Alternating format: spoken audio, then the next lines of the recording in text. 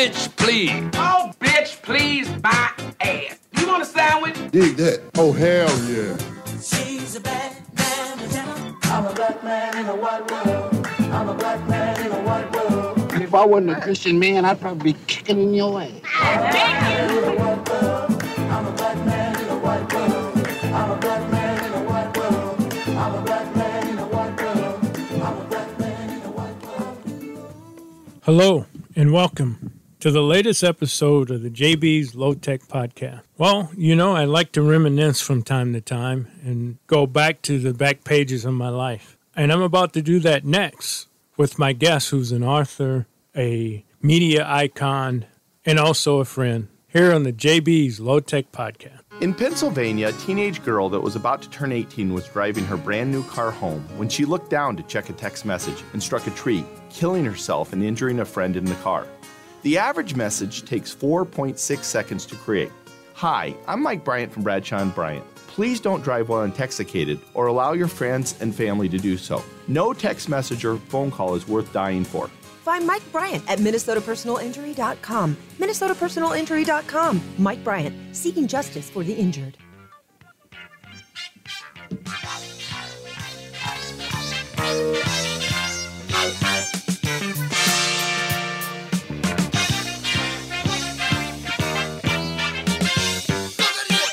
The motor booty where you shake your rump. The motor booty where you fall.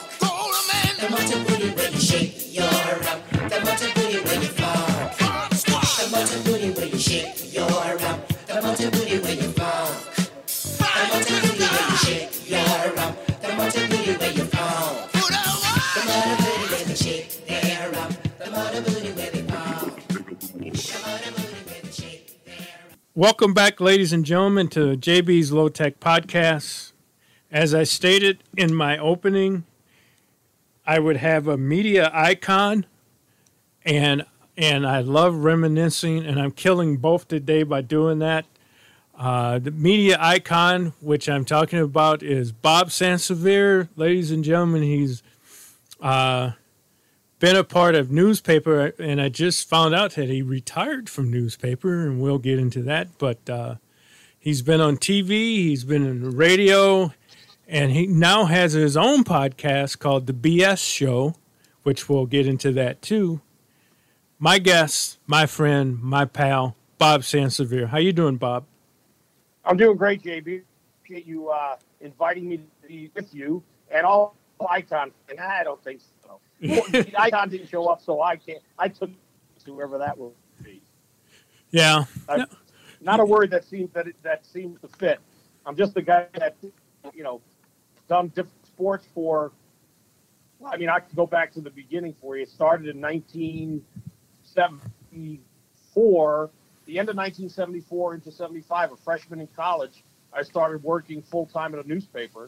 And from there, it basically, over the next 40 years or so years, I've been doing it. And I enjoyed doing it.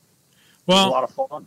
I normally have my guests kind of give a origin story like you see in the superhero movies now. Everybody's got to have an origin story. So I guess you can continue on with that. But even before you started that in college, kind of give a background where you grew up and how you kind of wound up here in Minnesota.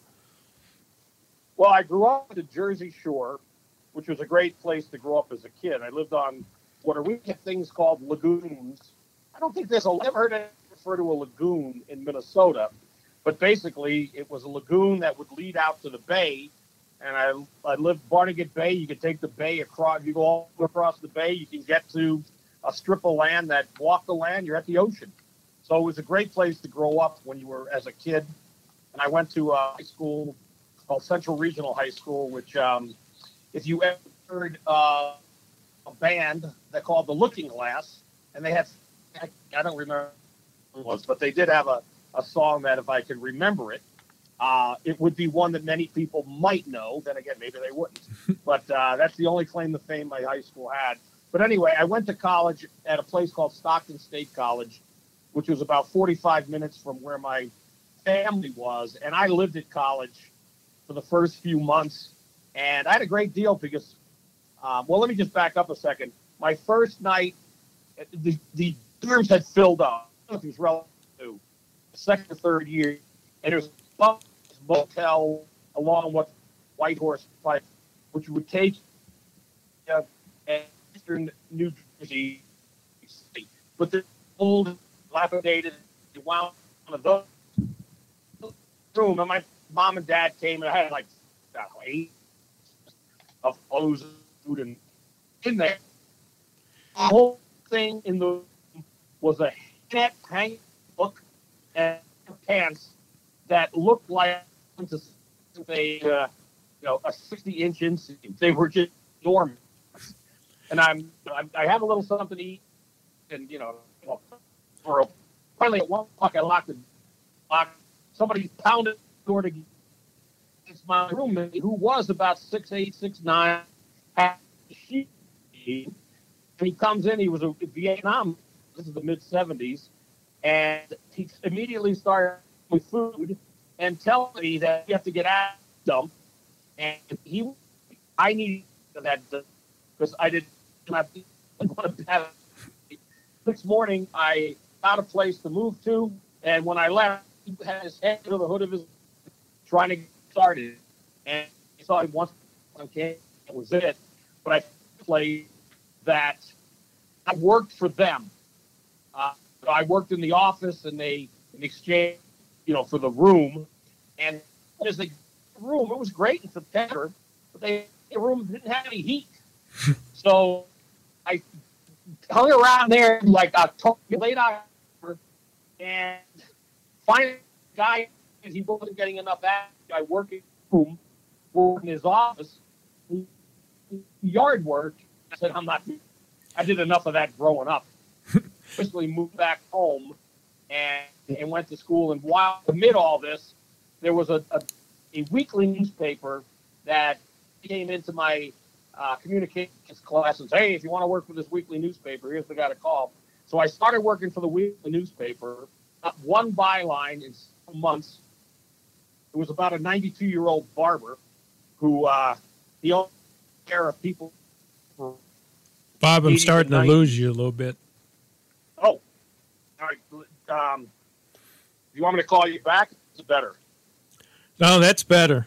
I don't know if you were moving or not, but no, I had the phone down, but I'll hold it. Okay. So should I pick what? Yeah, just keep going.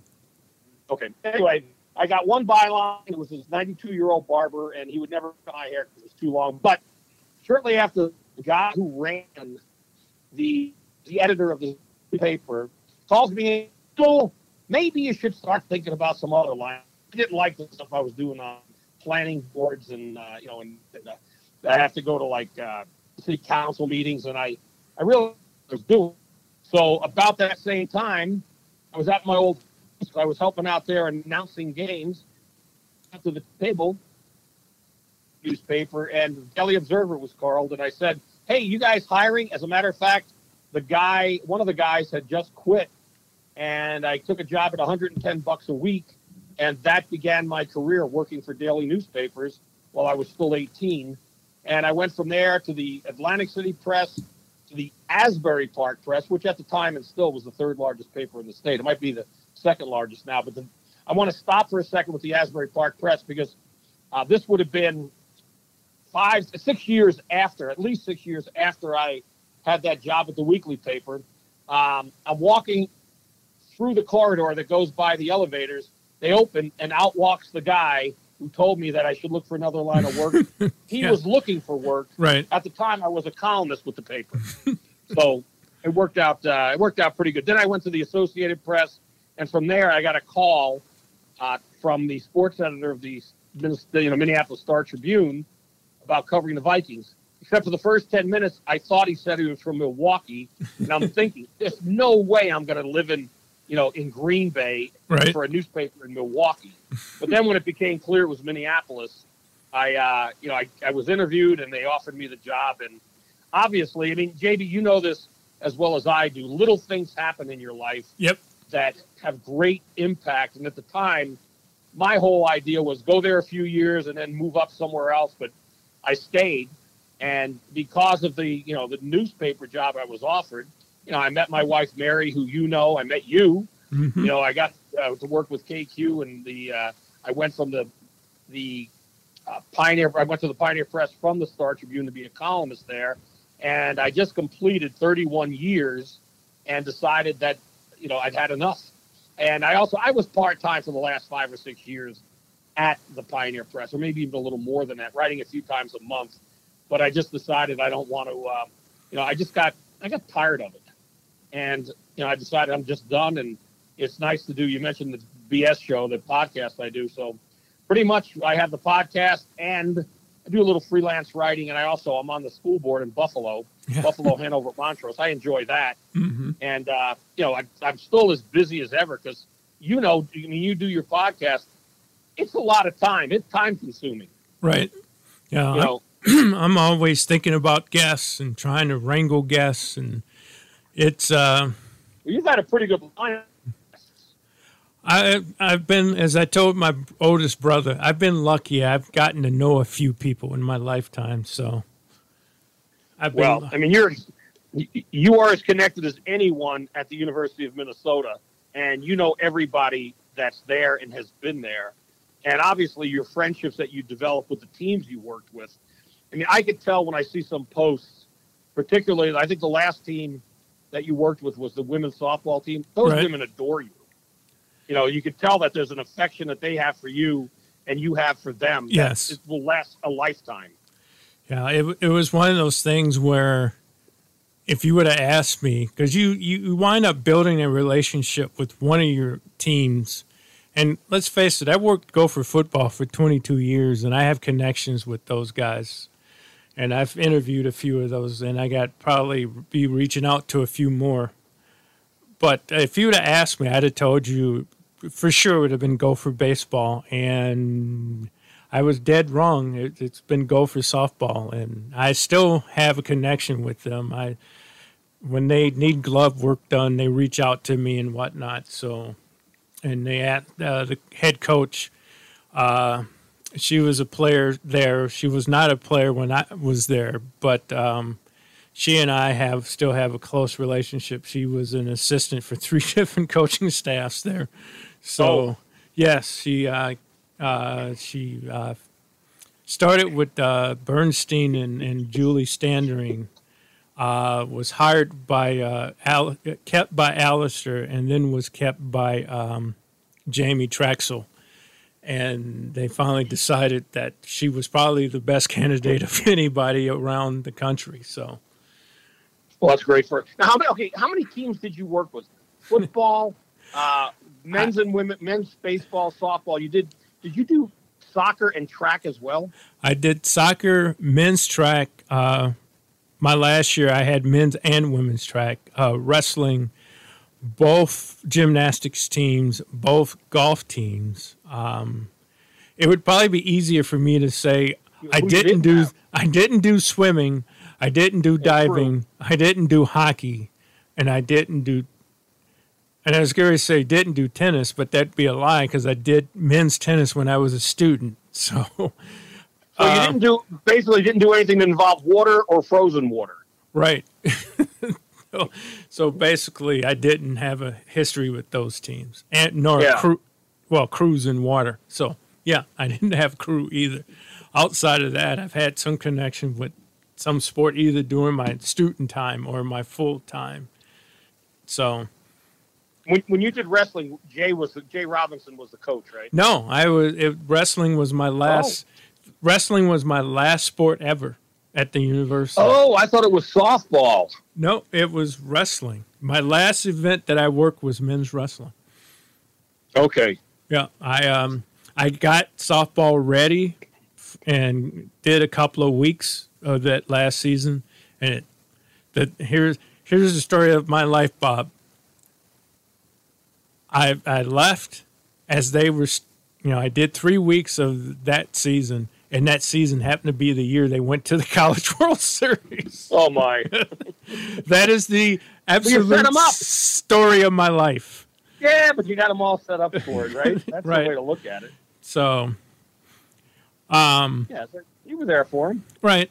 you know, and they thought enough of me to get me a couple of T-shirts that hang in the man cave of the Green Circle Studio. So from the College World Series. So Very neat. right, but getting back to you, so you're on the morning. We're on the morning show. How did you get tied into the morning show? Well, it was after. There was that guy that they had from Channel 5. Oh yeah, that idiot. After Mark Rosen left, Right, and Tom wanted to do something different. I heard him talking about wanting to do something different, and I had been on the show the previous spring, right, when Randall McDaniel was drafted, right. and I had called and said, "Hey, look, you want me to come in and do some football for you?" And he said, "Yeah."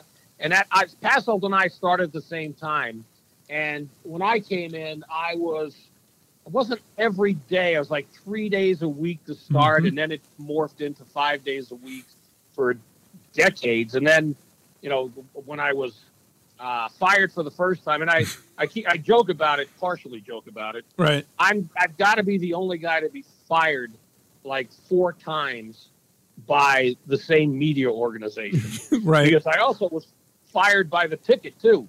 Mike Right. Morris and I were both. You know, everyone was fired because they just did away with it. And that happened actually like 3 months after I was fired by KQ the first time. And, you know, and then the Ticket disappeared. But then, you know, they brought me back after 13 months, or Tom, you know, said, "Why don't you come on back?" Which I did. And then I wound up getting fired again when COVID started. Right. I was let go, and Dave Mordahl and Philip Wise, and apparently it was a cumulus, basically corporate wide. They got rid of anyone who was not full time and under contract. And then actually it was like 15 months or whatever it is this time.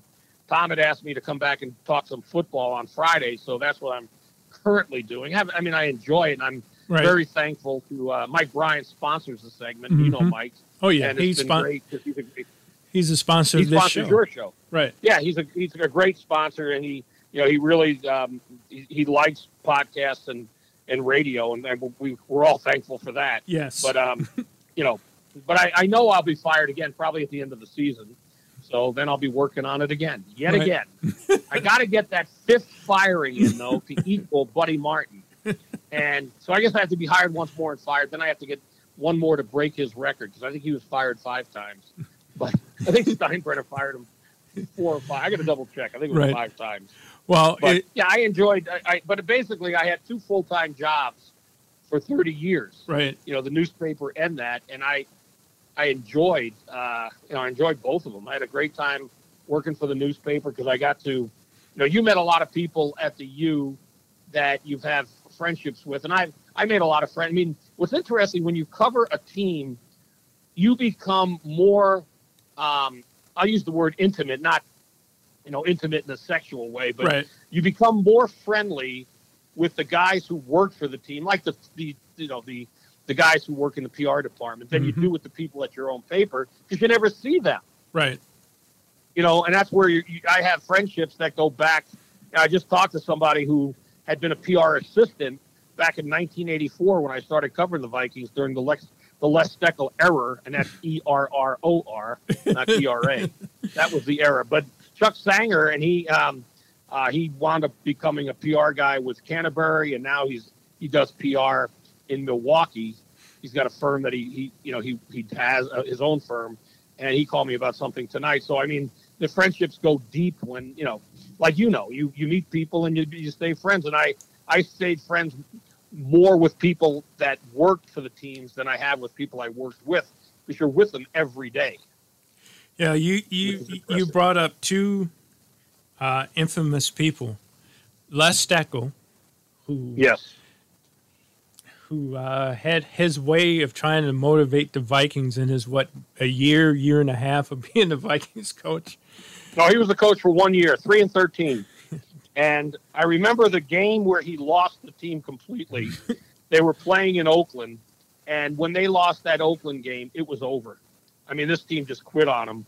And he was the guy. Actually, I still say this to this day. Greg Wong was covering the Vikings for the Pioneer Press. I was the beat guy for the Star Tribune. And he wrote what I still think is the best lead I've seen on a story. He said, this is late in the season, because Les Stuckle was a former Marine, always talking about being a Marine, how he took like 156 men into battle. And Greg's lead was, Les Stuckle always talks about taking 156 men into battle. He never says how many came back, which summed up Stuckle, because he didn't care. His goal was to have the first all-Christian Super Bowl team, which clearly wasn't going to happen. No. And JB, I got to know some of the players and even their wives, because I lived in a place called Cedars of Edina, and a lot of players lived there too. Right. And one of the wives came up to me and she said, my husband doesn't know what to do, if he should be carrying a playbook or a Bible. So she said he carries one in each arm just to make the team. So it was it was a bad year. Great year to cover, bad year for the franchise. You hear stories of dirty diapers and punching blackboards and all kinds of punching himself in the face, knocking himself out. Right. Just all he was out there. And then there was the 1 year of Bud. Right. I obviously did not cover Bud Grant prior to 85 because I wasn't here then. But I got along with him, but he was not an easy coach to get along with, because this was at a time when the NFL had opened all the locker rooms. Mm-hmm. We had to have media access, and Bud would not give us access when we were supposed to get it. So Kurt Brown and I, who worked at the Pioneer Press at that point, because I think Greg only did it for the 84 season, we basically told the pro football writers in the league, look, we're not getting access. So we got access. But then we found out, I went to talk to an assistant coach, and I was told, Bud said we can't talk to you. So I said to Bud, why can't we talk to the assistant coaches? And he smiled and said, you can't hold all the cards. Yeah. But that was typical of Bud, Yeah, and plus, but then we got to Jerry Burns, and JB, I don't know if you got to know Jerry, but he was the most fun to cover of any coach ever. He was a great guy, and he just was, he was a character. Well, you asked didn't you ask the infamous question about what was it, game face or something like that? That set him off. No, what set him off, the first thing that set him off was 87 season. They play on a Saturday and lose to the Redskins, final regular season game. At the time, it was the St. Louis Cardinals. All the Cardinals had to do was win, and they would have been in the playoffs. They lost, and that Monday, we get together with Jerry Burns, and I said, well, Jerry, how do you feel your team backed into the playoffs? He got pissed off about that, and then that just started it going. And that day, unfortunately, there is absolutely no audio of it because none of us were bright enough to record it. Right. But that was the day when Killer Instinct started with Yes. him. Killer Instinct. I said, yes, Killer Instinct, yes. I said to him, I said, well, how do your team doesn't have Killer Instinct? And he goes, the whole whoever started that Killer Instinct. I said, I think it was Charles Manson. And he goes, Manson, yeah. And then he started going. He had no idea who Charles Manson was. But that's after that. And then when Herschel Walker came, I knew if it was a slow news day, I could bring up Killer Instinct, Herschel Walker, or quarterback controversy, and I'd have a heck of a story because he would go off on any of them. But he never held anything against you. He was just a great guy, and I thought he was a terrific coach too. Never met him, but I heard people would echo your sentiments. The other person you brought up, but you didn't say his name, was Mark Curtis, the idiot at Channel 5 who never learned any of the cities in the metropolitan area. He called Shakopee, Shakopee, Edina, he called Edina, Edina, yeah. just a blabbering idiot. Yes, but he didn't last long at all. No. And that's when Jeff, Passold, Tom talked to Passold about replacing him, and then he decided it was football season to bring me. And I'm thankful that it lasted beyond the football season. Right. That was fun. And I'll tell you what, the other thing about it is, basically every day I went in, I just assume it'll be my last day. Right. It's kind of like if you ever watched The Princess Bride, the the pirate. You know, he would be he became the cabin boy, the one who became the pirate Roberts, and every day he just figured he would be his last day, and then he'd let him live another day.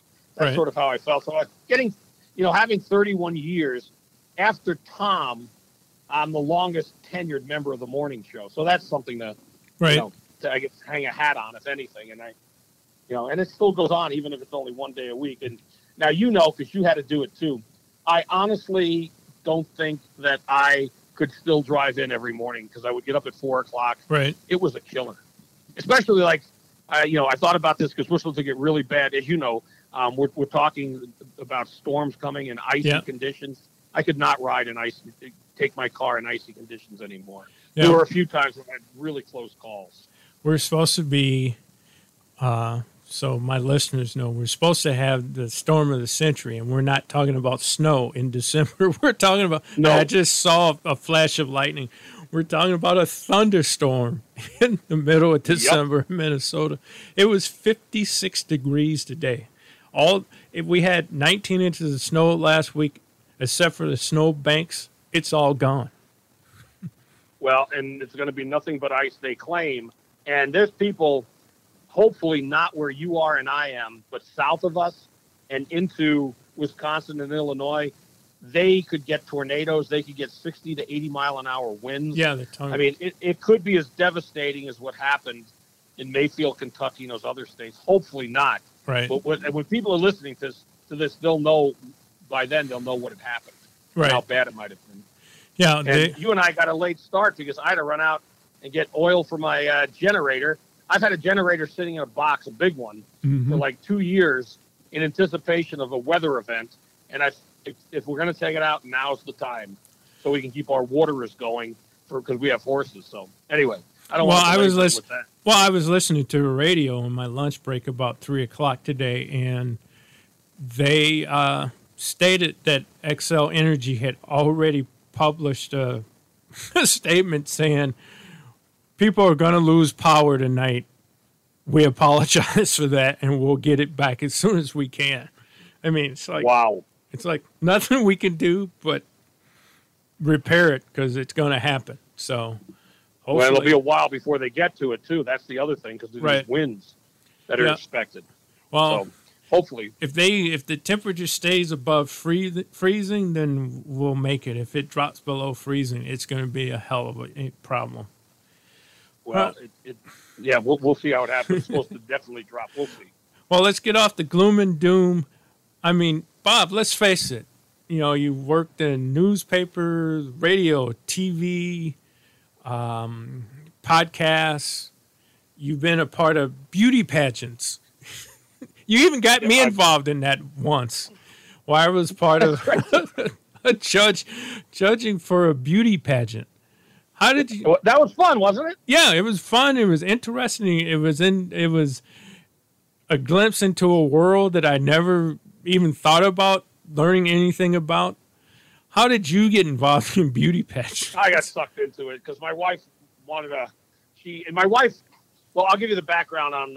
You know this, but for your listeners, my wife Mary and I met in Sweden, and she might have some Swedish in her, but she was a Vikings cheerleader, and in 1988, the Vikings went to Gothenburg to anglicize it, and to play the Bears in an exhibition game. And I was there with the Star Tribune at the time, and we met there. You know, we met like at 4 or 5 in the morning, and she went back to her room, and because the place was, I think, closing, and her roommate convinced her to try calling me. And at the hotel, they didn't speak great English, so this is what was interesting about it.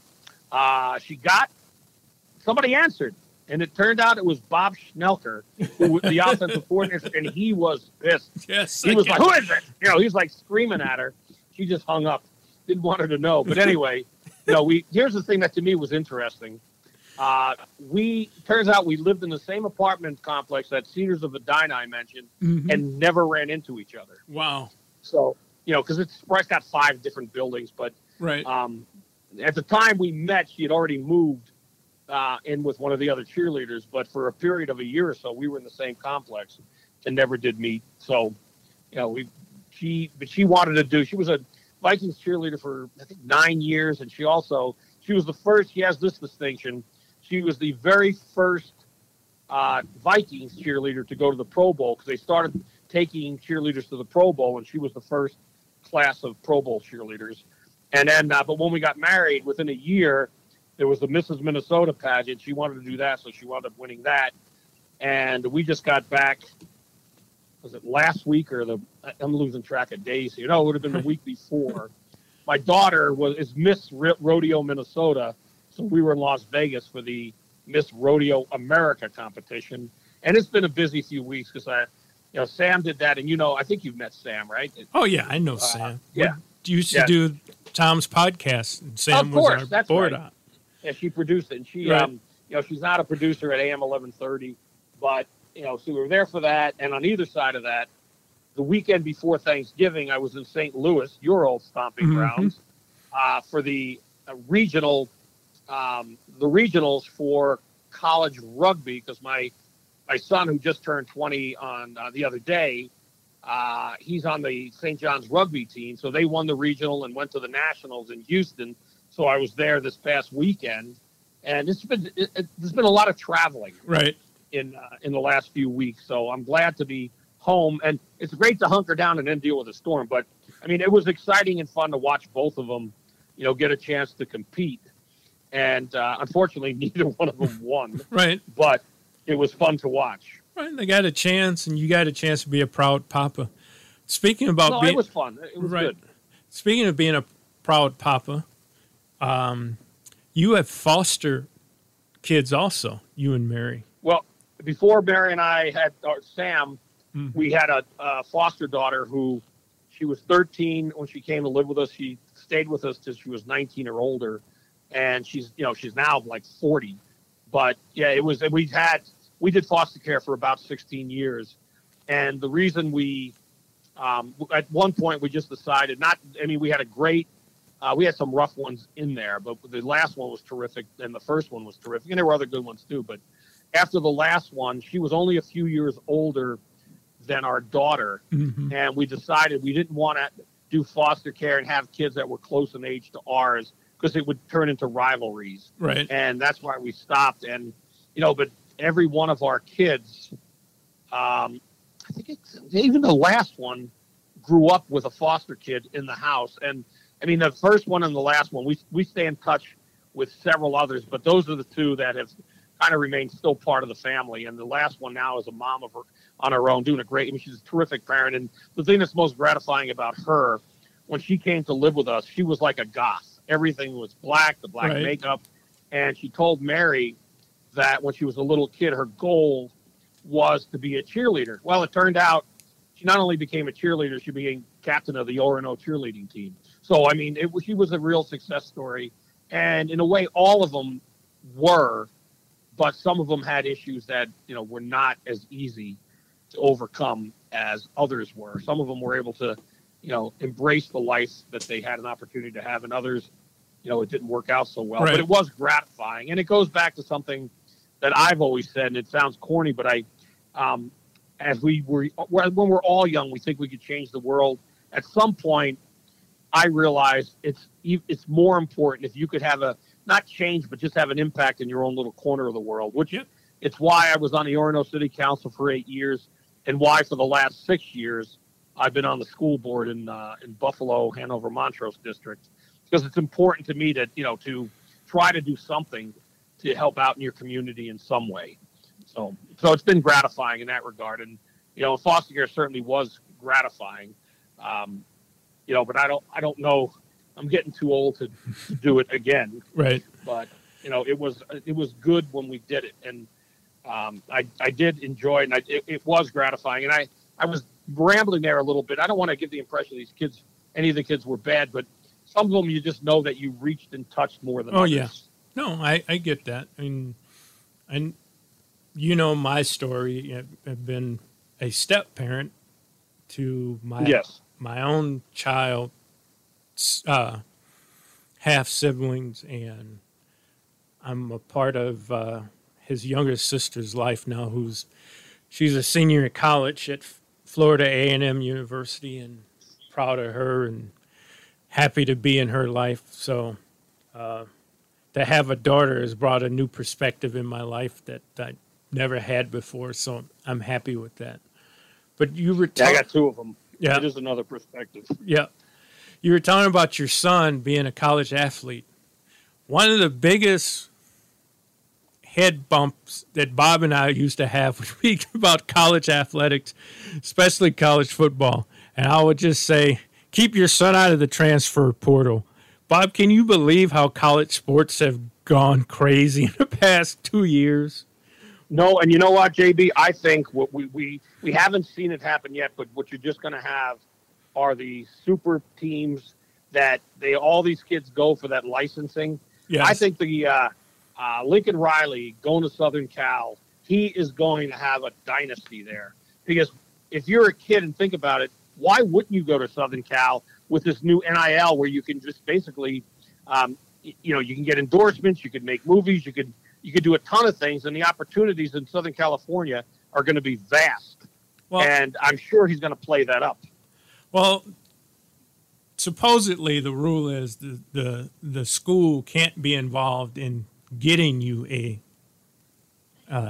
NIL deal, but no, but the coach could say, "Hey, if you come here, you're going to have a lot of opportunities." Right.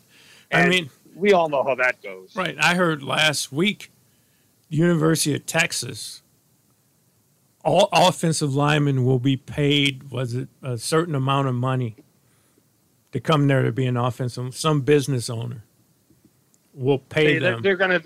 It's gonna destroy these, it could even destroy a team like the Gophers.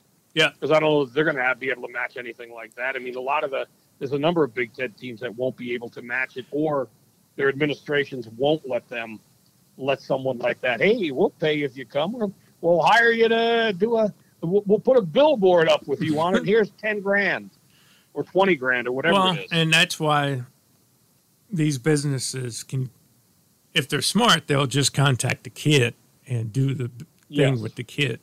But the sad thing is, and I've been having discussions on Twitter with a former Gopher quarterback back in the Lou Holtz days, and he's has his doctorate now, and his worry is the alarming number of kids entering the transfer portal and having no place to go.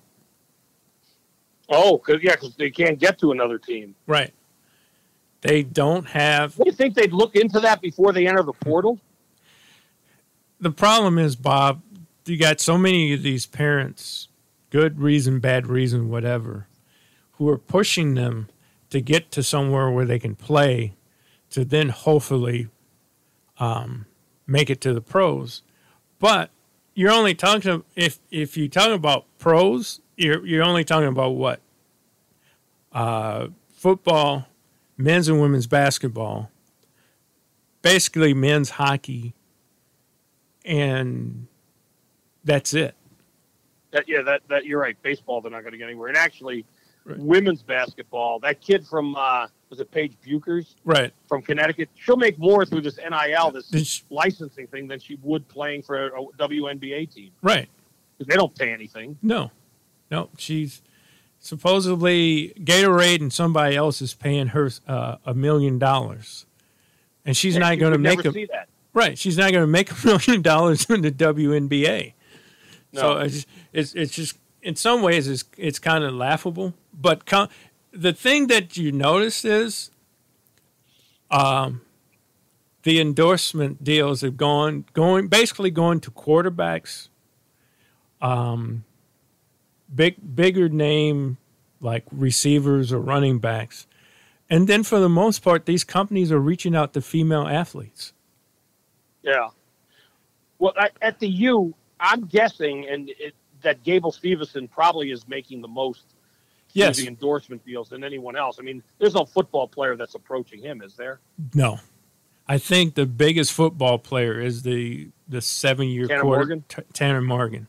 Yeah. What did you say? You say the 7-year quarterback? Yeah, the 7-year quarterback. It's like at a certain point, cut the ties, man. Develop another player.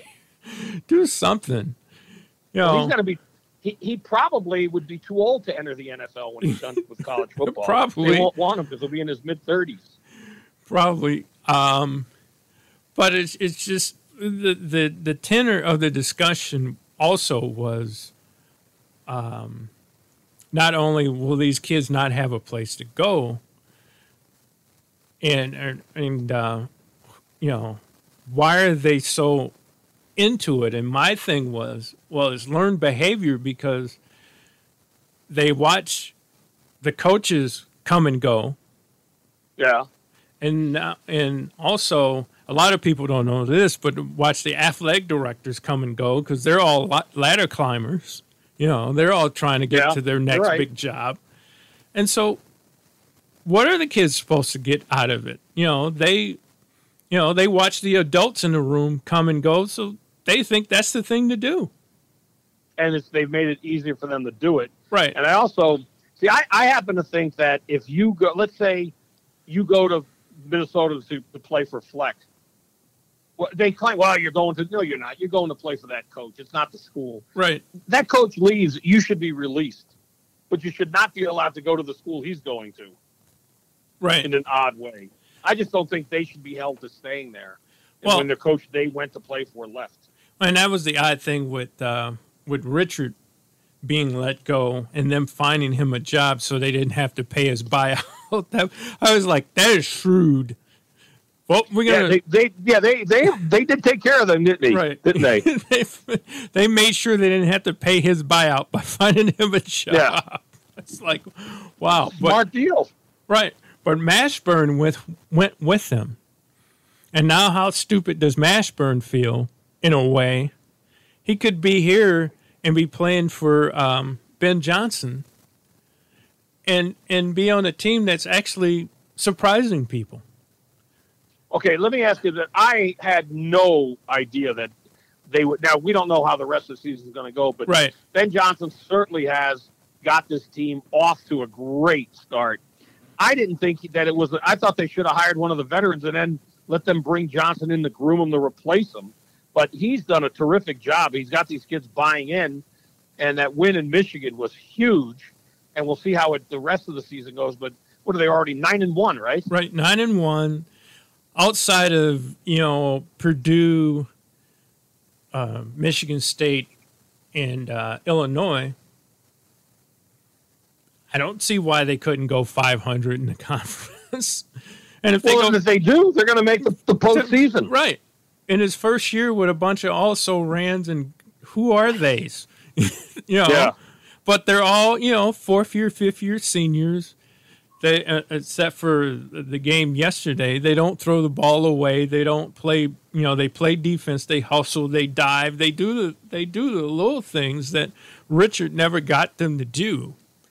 And well, the other night that was not a good team, obviously. But right. What impressed me about the Gophers is all those turnovers, 20-plus turnovers, and they still win. Right. Because a lot of the Vikings would have folded like a cheap bingo chair, Right. And they have against Detroit. But he's got them believing in themselves, and I mean he's done a terrific job so far. Hopefully it keeps up. And did you obviously were working there when he was a player? Yes. Did you know him very well? Well, I also knew him as an assistant coach because he was an assistant coach under Richard for a couple of years. And then he left, and he followed a few other people. And when the job came open and everybody asked me, who did I see getting hired? And I kept saying, Ben Johnson. And everybody said, you're crazy. And I was like, we'll see. And it was not because of anything I heard from over there, because I wasn't hearing anything. But here's the thing that's happening at a lot of colleges. They're hiring alumnus, except for football, and in some places, except for basketball. They're hiring alumnus because you can get them cheaper. And they'll be more likely to stay. Right. They're more likely to stay, and you can get them cheaper because they want the job so bad. Yeah. So, that makes sense. Because I mean, but he also wisely didn't he hire some veteran coaches? Yes, he brought back, and that's smart. Right, he brought back Dave Thorson, who was a longtime assistant over there under a couple of coaches, and knows that he and Dave can recruit this area, which has been a problem with all the talent that's left here. And also they can recruit nationally. I mean, he's already got 3 local kids, so that's a step in the right direction. And the wins he's got 2 big-time road wins. And Richard had none last year. So, I mean, I just thought, I thought it made sense.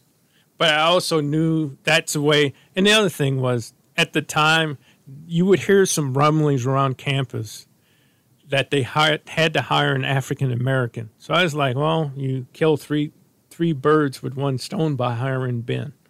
So I'm not saying that was the reason why, but I said it literally took a lot of heat off the president and Mark Coyle by hiring Ben. Well, is he the only minority head coach of any men's program, but of women too?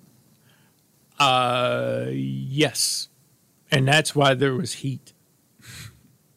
Well, but I mean, he has certainly had the credentials. Oh, yeah. So it turned out to be a good hire. And I'm just amazed that they went that long without a minority head coach, because there's certainly good ones in every sport. Right. No, they do not have one in any other sport over there. So, and they don't, I can count within the support staffs of all the teams, I can count on one hand the amount of African Americans. I guess I hadn't even stopped and thought about that. That's something that needs to be rectified. Oh, yeah. But they didn't have any trouble watching me walk out the door. That's my only comment on that. So, and they lost one of the best. Let me just say that I totally didn't want to go, but I didn't, they'll deny that they were forcing me out, but whatever. Yeah, you moved on. Yeah. So now you built your media, you continue to build your media empire, and you got into pageants and politics. Why did you get into politics? I never really have been into politics, because running for a city council seat, it has nothing to do with what your political. People think that I'm Republican. I've never joined any party. I'm an independent, and running for a school board is the same thing. You're not like a Democrat or Republican or anything when you run. You just run. So I really have not been into politics. I certainly have some strong opinions related to politics, but I'm not a politician. And people would be surprised to know that there are some left-leaning views that I have, and there are certainly some right-leaning views. I tilt more to the right than the left, but I do have some left-leaning views that surprise people when I talk about them. And I always knew that about you. And matter of fact, our friend Philip, who I think Philip he was supposed to move to Vegas. I think he has done that, but he always had good things to say about you. Because I'm still a big fan. I talked to Philip. It's been a few months now. Right. And when I talked to him, he was talking about the move, but then he delayed it, and then he said he's still going to get it done. I hope he did, because he wants to be near his daughter, and I hope that happens. I should reach out to him and find out if he did make the move. Well, I always send him personally and privately my podcast every week, because he was a big motivator in me doing this. He wouldn't let it go. He just, we can do it at the casino. And it's like, and at the time I was working in athletics, like, I can't do it at a casino. I can't. Has he been a guest? Have you had him on as a guest? No, he refuses to do it. He pretty much did the same thing to me too, and I was surprised, because there was a time I think he got a little, bitter when he stopped doing KQ. Right. He doesn't really want to be bothered with it because he used to come on my show, not all the time, but whenever I had asked. But when I asked him last time when we talked, he said, "Nah, I don't want to do it. I'll do something to myself sometime." So I'm not going to push him. He told me he was retired. Yes. But which is a good way to put it. No, between Philip, Tom, and yourself, I finally just threw my hands up and said, "All right, I'll do it. I have no clue how to do this. I don't even know what to buy." And then with the help of Cassie Schrader and Tevin. Andy? No, Tevin. Oh, Tevin, yeah. Yeah. Tevin's a great guy. Yeah. I was able to figure out what to buy. It wasn't as, I did it for less than $300. So That's pretty good. Yeah. $300. It's not that low. What do you call it? Jaybees low tech podcast. Low tech. It's not that low tech. It is. If you were just using your cell phone, it'd be low tech. Well, my cell phone is part of it, but it's not the only part. I do have a mixing board. I do have a microphone, and I do the key part was the interface. When Tevin said, "Yep, you need an interface," I was like, "What the hell is that?" And I was like, "Oh, this is going to kill me." It was $68. So, I think you could handle that. Yeah. Well, I remember. I mean, you were doing some commentaries that I was running on the BS show, and all of a sudden, you stopped doing them, and then I see that JB's, low tech podcast, which I was glad to see because it was really what you should have been doing all along. And it's great that you have guests on and give them a chance to just spout like I am. Right. I mean, I've told you more than I've ever said anywhere on the air because no one's ever given me the forum to speak as much as that, and I don't do it on my show because I interview people and talk to them.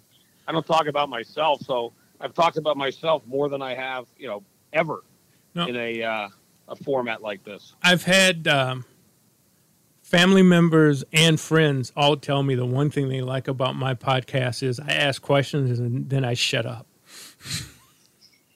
Well, that's what really great interviewers do. They just let them talk.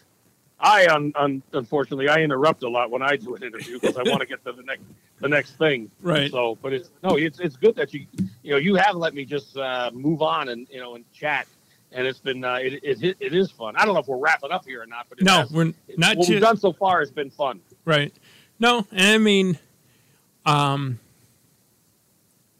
sit back and every once in a while something might happen in the world, and I'll go, "Oh, I know somebody who does that. I'll have them on." Yeah. But it does break my heart when I reach out to somebody like Philly or Sarah Groenwagen or a few others, and they won't do it. It's like, I'm not going to... And in the case of Sarah Groenwagen, I think that she thinks that I'll have her on and make fun of her. And I won't do that, No. I've had other people on who were nervous about doing it, and after they did it, they were like, "This is the best thing I've ever done." It's like, yeah, because all I do is ask questions and then back away. You get to talk about yourself. Who's going to complain about that? Yeah. They're like, "Oh, man, this is the easiest thing I ever done." So... Now, how many episodes are you into this? 30? No, this will be number 46. Oh my God!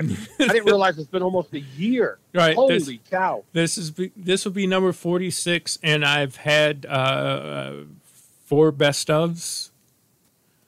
Wow. Well, now you've had Mike Bryan as a guest, right? Right. He's a great guest. I mean, right. Because especially when you get him talking about New England sports. Right. He and we grew up did. there and we did. Yeah. Because we talked about one that we had in common, or 2 we had in common. What 2?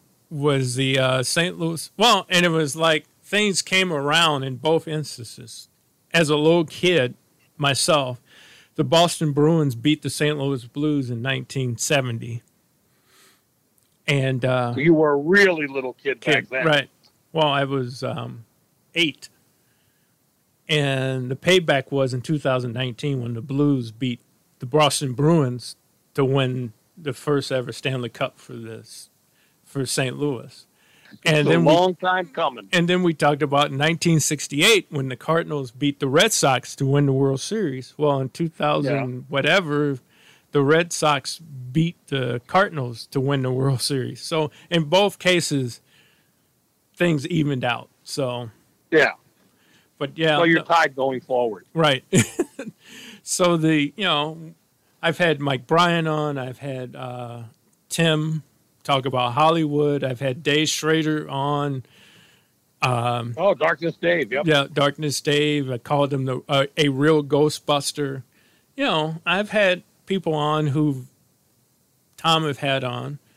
I've had National Comics on. I've already have one comic booked for next year already. Chad Daniels. Okay. And I have a high school buddy booked who's a Big Ten football referee. That'd be interesting. I have him booked for next in January. So, yeah. And I've had a friend on who's he's a cop in D.C.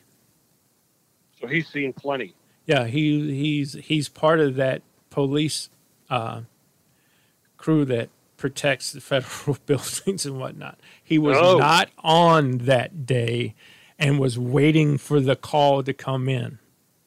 That never happened. Yeah, we grew up as kids. So, well, have you ever had one of your siblings on? I've had 2 of them on. Oh, good. And my uncle. That'd be interesting. Yeah, one of my. Oh, your uncle too. Neat. Yeah, my uncle, who's the last remaining person of his family, my dad's family. He talked so long about civil rights and different things. This is when the topic was really hot. I had to make it a 2-parter. Real wow. So, yeah, and I've had 2 of my brothers on, and I had a third. I call those lost episodes. And I had a third and realized the whole time he and I were talking, my mic wasn't on. No. Yeah. So I'm going to have to Well, it's on now, I hope. Oh, yeah, it's on now. Because I can hear you fine. Right. And he could hear me, so that's why I didn't think there was no issue. And then I went back to edit it, and it's like, I didn't have my mic on. But I had his daughter on a couple of weeks ago. She's and it was about being an entrepreneurship, and she's an young entrepreneur down in Texas. So you've run the gamut here. Guests that you've had. Yeah, and one of my oldest brother, I had him on because he has his own basketball academy in St. Louis, mostly with young females. But yeah, I mean. Okay, so wait a minute. Your brother has a basketball academy, which would suggest he has a basketball background. How did you get into hockey? Well, and we talked about that on that episode, and also with my other brother who was a high school principal, and we talked about education and whatnot. Yeah. I fell in love with hockey when I was 6 years old, and the NHL All-Star game was on, and it was in St. Louis. But they televised it, and my dad turned it on for some unknown reason because he wasn't a big hockey person. And I sat down and watched it with him and fell in love with it, learned the game, taught it to, and I have 3 older brothers, taught it to my 3 older brothers and and I have 1 younger brother and the other kids in the neighborhood. And we started a street hockey team that was funded by the Catholic church we went to. Oh, okay. Well, let me ask you a question now. He's going to be 16 next week. Yeah. He wants to start playing hockey with his friends. Is it too late at 16 to learn hockey? No. In Minnesota particularly? No, it's never too late. What he needs to do is find a figure skating coach because why do you say that? all the rudimentary stuff like crossovers and push-offs and all of that, Yep. you will learn in figure skating. Oh. I mean, I kind of skated, intramural and whatnot. But then when I took the skating class at the university, my skating changed. You became a better skater? Yeah. And Well, okay. So should I get him? Should I get him hockey skates or figure skating skates? Get him hockey skates. But because I actually did this a couple of times when I coached, we would call her a power skating instructor, but she was just a figure skating instructor. Right. That's funny. Yeah. Because all the basics you need to be a well-balanced and power hockey player comes from figure skating. I did not know that. Yeah. It's good to know. So, but no, I'd never put on a pair of ice skates until I came here to the U, and we had an intramural hockey team. And we would screw around in the equipment room over at Bierman with sticks and tennis balls and whatnot, and they were like, man, you can hold a hockey stick and hit targets and all this stuff. I was like, yeah. I said, but I have no clue what'll happen if I put on ice skates. And put them on. One time we were goofing around and didn't fall down. And I was like, well. So, I didn't realize that you didn't really skate till you came to Minnesota. I played roller hockey in St. Louis, but I never played ice hockey. Yeah. Well, having roller hockey background, that had to make it a lot easier, right? Yeah. I mean, there was some transfer of, balance transfers and whatnot. Some things that you did as a roller hockey person. That and that wasn't we didn't have roller blades back then. That was the 2x2 4-wheel skates. Oh, this was not the inline skates. This was actually oh wow, that had to be tough. Yeah, and we would play on tennis courts in St. Louis. Matter of fact, the same tennis court that Arthur Ashe played on, because he went to my high school for a couple of years. Is that right? Yep. So what was the high school? Charles Sumner High. It's the oldest all-black high school west of the Mississippi. Chuck Berry went there. Tina Turner went there. Arthur Ashe went there. Yeah. It's in an area in St. Louis. It's called the Ville, which is short for the Village, where black professionals raised their families. Okay. In the there were 50s no white 60s. families in the whole district? There were a few. And we were very protective of those. Yeah. It was an odd thing. We had one kid, he was on the swim team, and there was a set of sisters from a different family. But we allowed nobody to mess with them. It's an interesting dynamic. Yes, it is. They were the tokens. Yeah. we protected our tokens. So what was most of this was the administrative and the teachers, were they primarily black? Yes, we had some white, but the interesting thing was most of the teachers went to the same high school. Oh, so they came through the school too. Right. It's like you were talking about earlier, going back to the school that you played at. It's I mean, it is home for you. That's what you learned, where you learned so much. So it makes sense that you'd want to go back to that school. Yeah, 2 episodes ago, I interviewed my high school football coach, who was instrumental in me getting here to work for Gopher football.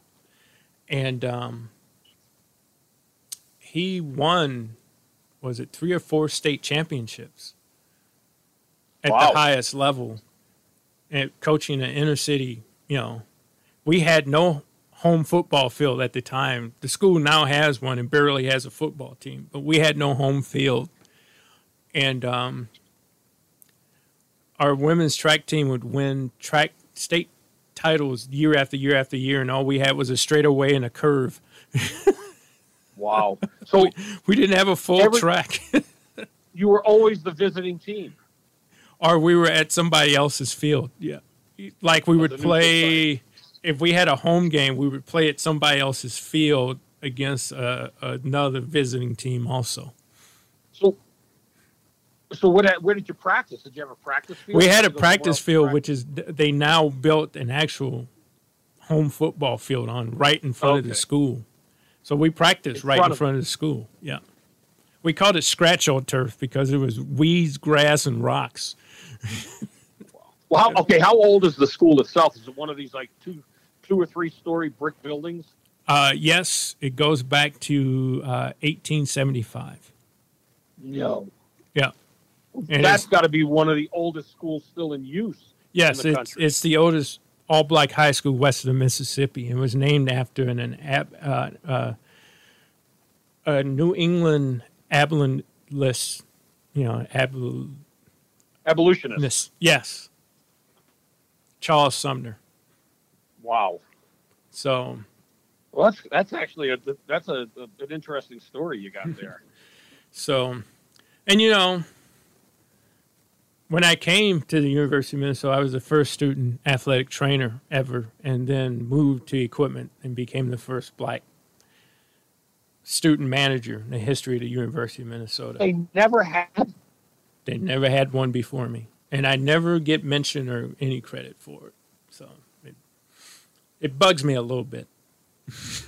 Well, I understand why. What's that? You were mentioning. It just hit me, by the way. Completely separate thing. Remember, I mentioned the Looking Glass. Mm-hmm. Brandy was their song. Do you remember that song? Yeah. Oh yeah, that's Brandy, a famous you're a fine song. Girl, blah yeah. blah blah. Yeah, that's a famous song. We played on KQ all the time. Yeah, those are my guys from the Looking Glass.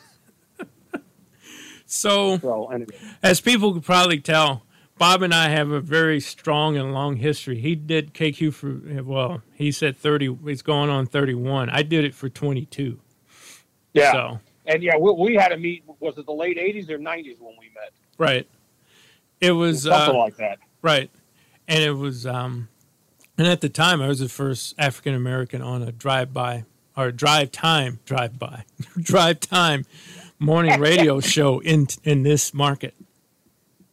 So yeah, you know what? You and Philip sort of were the only ones on morning radio. Right. I don't think anyone else has had a minority on morning radio or an African American to this day. Outside of, I'm not aware of it. Outside of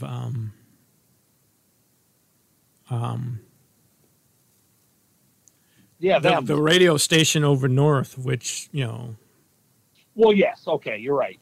Which isn't KMOJ. KMOJ. Right.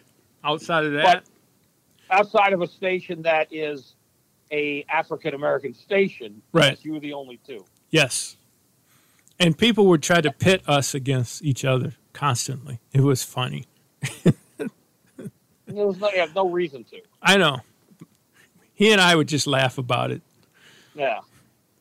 So I got to give him. I got to reach out to Philly Dog. I'm glad you mentioned that. So, how is the podcast going for you? It's going great. I mean, I'm very fortunate. I do it every day. I'm one of the few. Actually, I don't know if anyone else has. Tom had done it for a while, but I'm not sure if anyone's doing it now. But my show is on some radio stations. We're up in Duluth, WDSM, WNMT in Hibbing, WBHR The Bear in St. Cloud, the Radio Works Network in Worthington. And then I do a show with Chuck Foreman and Jim Rich. We're on stations in Mankato, Alexandria, Owatonna.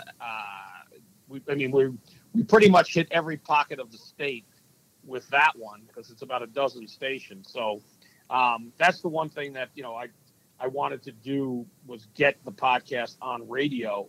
And I've been fortunate in doing that, to get it on a few stations. And it's not easy because a lot of stations have a tough time finding an hour every day to slot it in. Right. But I'm happy and fortunate with the ones that I have for my show and also for the Jim Bob show, which is just weekly. But I mean, some of the stations run it during the football season. They'll run Thursday, Friday, and Saturday. So it's getting a lot of play time, which is good. What is the Jim Bob show? It's a sports, basically. A lot of it's centered around the Vikings. Okay. And it's Jim Rich from Fox 9, Chuck Foreman, and I were the three co-hosts. And we talk, during the football season and non-football season, we talk a lot of Vikings. During the football season, Jim does a segment every week with Greg Coleman, who was a Vikings punter, is now the sideline reporter for KFAN. Right. And we usually have a guy that he's a nationally known. He's to me, he's the best sports business guy out there. His name is Rick Harrow. He's the managing editor for sports at the Library of Congress. He's written a number of books, and he puts out a series that's used to be on the Fox regional networks. Now it's on Valley, called The Icons. He's connected. He's helped get stadiums built. He's connected to all of the front offices for hockey, baseball, basketball, and football. And he's just he knows if he doesn't know what's going on in the business of sports, no one does. So he's on just about every week as well. So we have certain guys that are on, and then Jim, Chuck, and I, we do usually the first couple of segments, and then the other ones go there. We had Chico Resch on last week talking about hockey, and Bly Levin was on talking about Tony Oliva finally getting into the Hall of Fame. So that is all sports. We're the BS show. While we talk sports, it's more broad based. It's whatever's topical. And I have Mike Gelfand's on with me every Wednesday for a couple of segments. He's the connection to KQ. Right. I was just about to mention that you brought back Mike. You brought back Stretch to the public. And he also does his football picks every week on Fridays, and those actually go on purpleptsd.com. He does his picks, and they run the podcast, that version of that, and I put it on my show as well. So I mean, it's great talking to Mike because he's still hilarious. Right. Yeah. He's got a lot of free stuff. I need to reach out to him to get him on here, but I want politics to kind of heat up again, because I know once I ask got news for you. He'll heat them up even if they aren't heated up. I was just going to say, I'll ask one question and just watch the hour disappear. Well, you could go make dinner. I know. And then come back and he'll still be going. About it. All right. Because I don't want to take up much more of your time here with this storm starting to brew. I got one final question. Yes, sir. Horses. Where the heck did that come from? Wasn't me. It was my wife grew up with them, and now we've got a few, quite a few. You looking for any? No. How many you want? I got no place for a horse. We got some miniatures too. But, I will say this. I sort of got sucked into it, but I got into it, and what I realized is, a horse show is really a microcosm of life. Okay. Because my kids have shown full-size horses, minis, and ponies, but at a national show particularly, every one of my kids has won a national title, and every one of my kids has gotten a gate, meaning they didn't even finish in the top 10, or they had a low finish. Mm-hmm. So they could win a national title in one class, and the very next one just get the gate or not do well at all, and that's life. Right. There's highs and there's lows, and it really does prepare them that everything is not sunshine and lollipops, and everyone does not get a participation medal. So they've learned that, and I think, in the case of my son Spencer, the one who's on the rugby team, mm-hmm. he did high school rodeo trap. He was a state champion as a sophomore. His junior year, he broke his arm, right, not doing trap, but he couldn't do it. And his senior year, he had he went to the final or to nationals, and he wound up world reserve champion. And it was a phenomenal run. He hit 60 straight, including 10 in a row when they had to move back a little bit. He was the only kid to hit 10 in a row, and that's what gave him the reserve championship. But I attribute that to having shown horses, because he was more adept or more used to pressure than these other kids were. Because it was part of his life as a 4-year-old when you go, he didn't realize it, but, he's going into these classes and competing. So it prepared them for other competitions. And I think it helped prepare him for rugby too, because he's pretty much fearless and nothing bothers him. Because he learned about that in the show ring, I think, about just go out there and do your best and not worry about it. So do you guys breed or you just show? No, we show. And we scale back on that quite a bit as well, just because the time. We go to shows, but we don't go to as many as we once did. And we don't really. Mary has done a little bit of breeding, but more so not to breed and sell, but to breed and keep the babies because of the parentage that we have. So she likes that, to keep the again, I stay out of it, that whole thing. It would drive me nuts if I got too involved in it. Because I want to micromanage that, and that's not going to happen. No. So you got to come out sometime, JB. We'll get you on a horse, or we'll have you drive one, with a cart. It's a lot of fun. Bob, I had a really bad football injury in high school, which basically made me decide that being a football player was not for me. I had 6 ribs bruised really bad. Yeah, I had a contemporary of my older brother, because they were on varsity together. And then when I went to go try out, my brother had graduated, and when I tried to move up to varsity the following year, this guy decided to take because he rode the bench behind my brother, decided to take his anger out on me and bruised 3 ribs on each side. And to this day, when I get on a horse, I can still remember that injury. Yeah. Well, okay, we'll put you on a horse with the 4-year-olds, right? It's very safe. He put me on the horse named. Put me on the horse named Old Glue. Well, JB, I want to say this before you do wrap up. Thank you for inviting me. I've had a lot of fun, and the time has flown by. Yeah, it's. I kind of looked down and it's like, holy crap, we need to. I don't want to take up more of your time, and I really appreciate kind of getting to know you even more, but having to look back at the time that we spent together and the people that we've touched. Oh, I forgot to tell you. Cassie Schrader looked at we were kind of bouncing back and forth. She looked at me and she's like, I don't know why I hadn't said this to you before.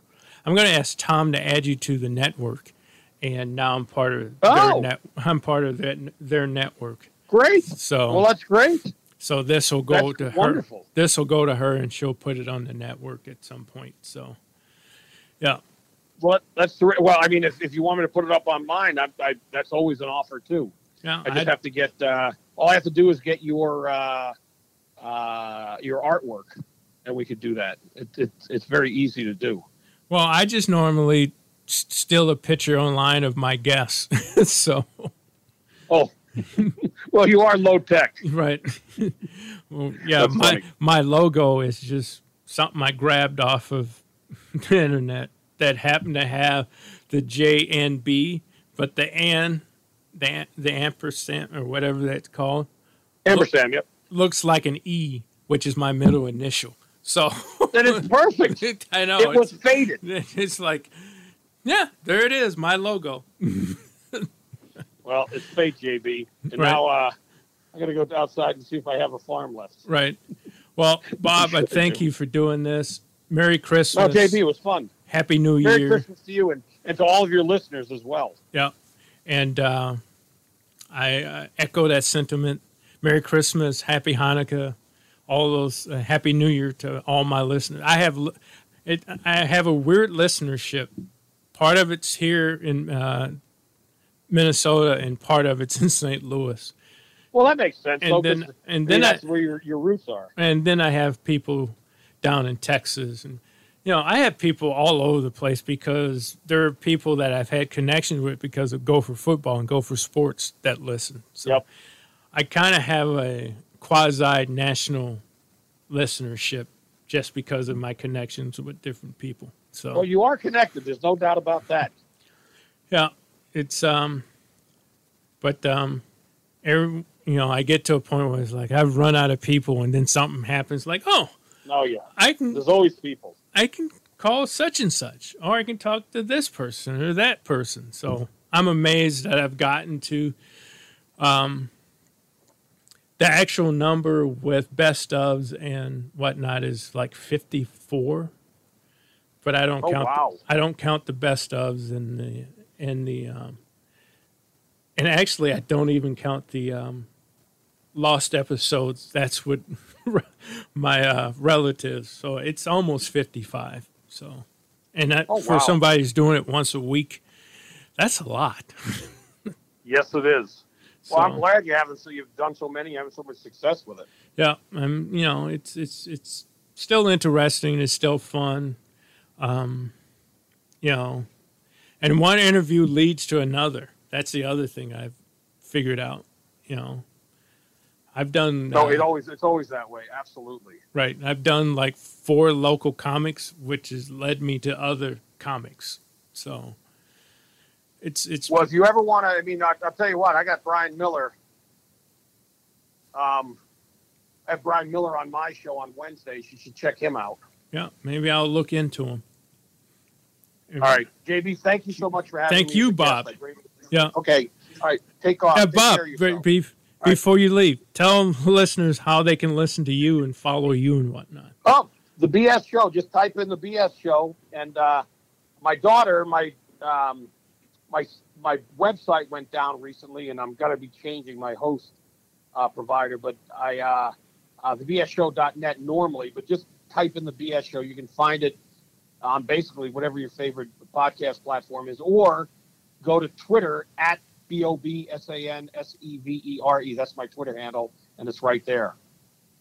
All right. Well, thank you, sir, and happy holidays to you and yours. All right. Take care, JB. Take care, All Bob. Right. Bye. Yeah.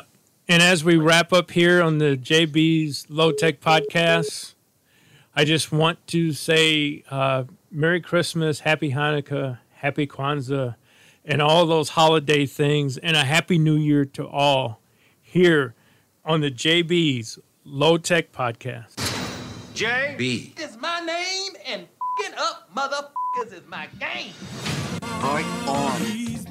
Negro, black, African American, black. Django.